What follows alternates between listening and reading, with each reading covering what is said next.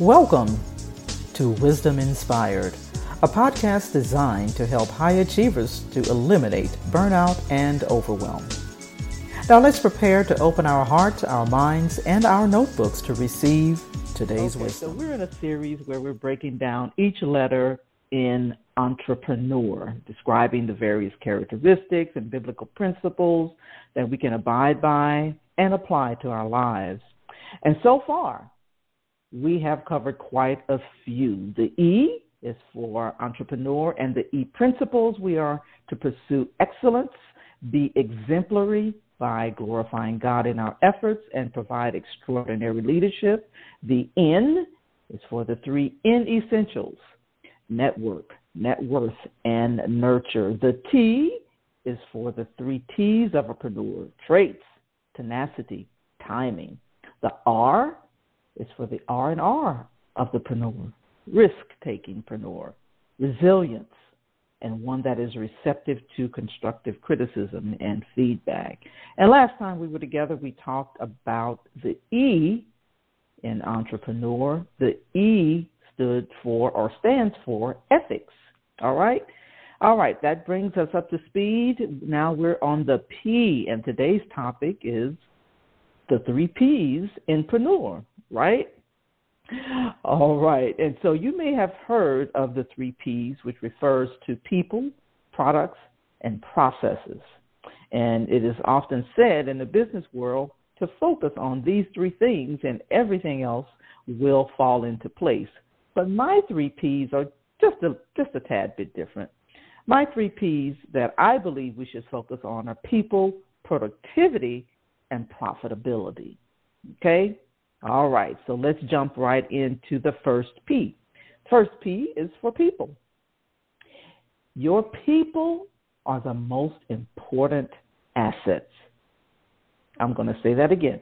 People are the most important asset. They make the difference in every organization. They are the engine that drives business success. I don't care how brilliant you are or how perfect your business plan is or how good your product or services are. People are the most important asset. When we talk about people, we're talking about your partners, your employees, your customers, your clients, your team, your staff. Without them, you can't run your business. You can't even build a business. In fact, you won't even have a business, okay? The greatest asset for any company or organization comes from the people that behind it, the people that support it, right? And I love this quote by Marcus Lemonis. He says, businesses are based on relationships, and relationships are based on people, okay?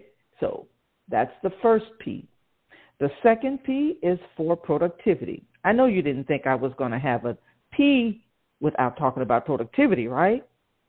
Because any projects or tasks that are done faster, more efficiently, gives you, the entrepreneur, an edge over your competitors. It is a measure of efficiency, and it is essential to winning in the marketplace. When you improve your productivity, you'll discover how vital it is to your business, because being productive will help you feel better, right? It'll help you be more engaged. It'll help you to have a sense of achievement and fulfillment. So the dictionary defines productive is as being the quality, the state, or fact of being able to generate, create, enhance, or bring forth I must be hungry, bring forth goods and services. The effectiveness of productive effort, especially in industry, they're measured in terms of the rate of output versus input. Okay, output versus input.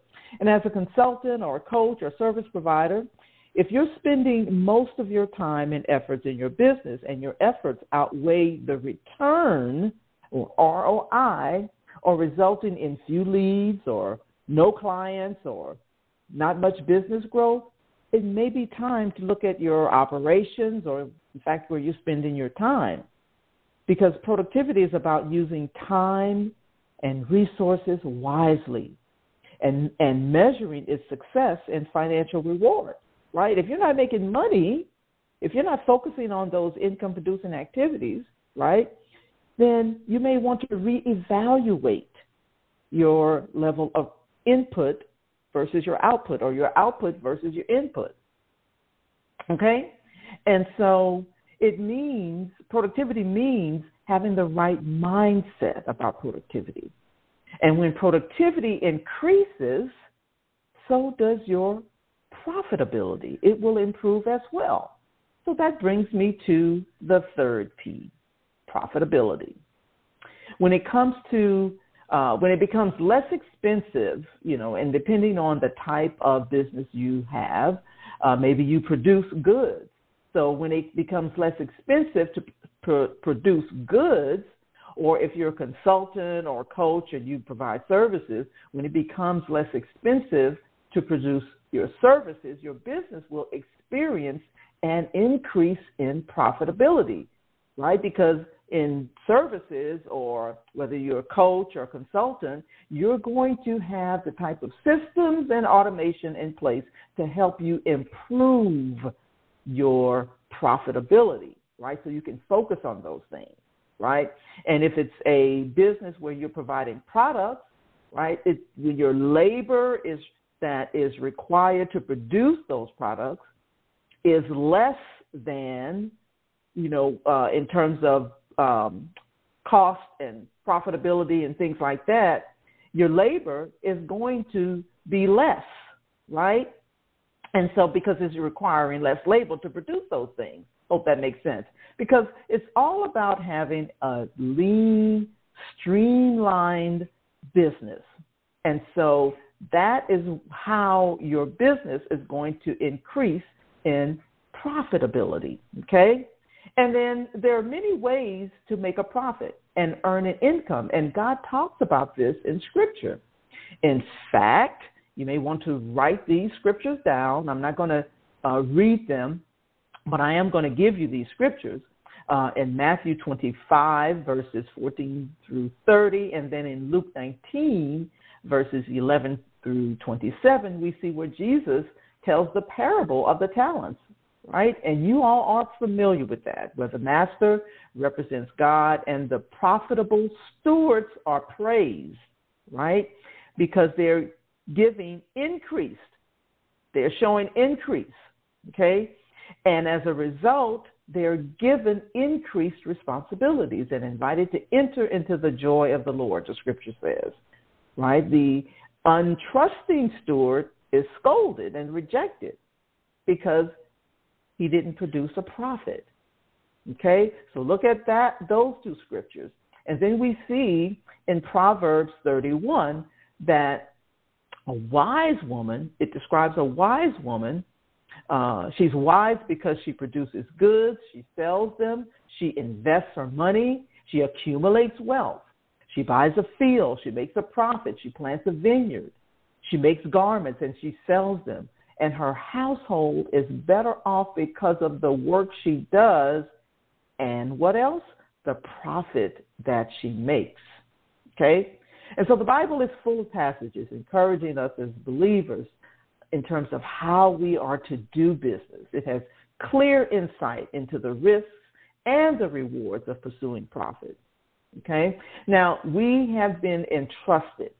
We, as believers, have been entrusted with the resources of time and material wealth. And God calls us as to be stewards of those resources wisely, to use it and increase it, meaning we are responsible for using those resources so that they increase in value.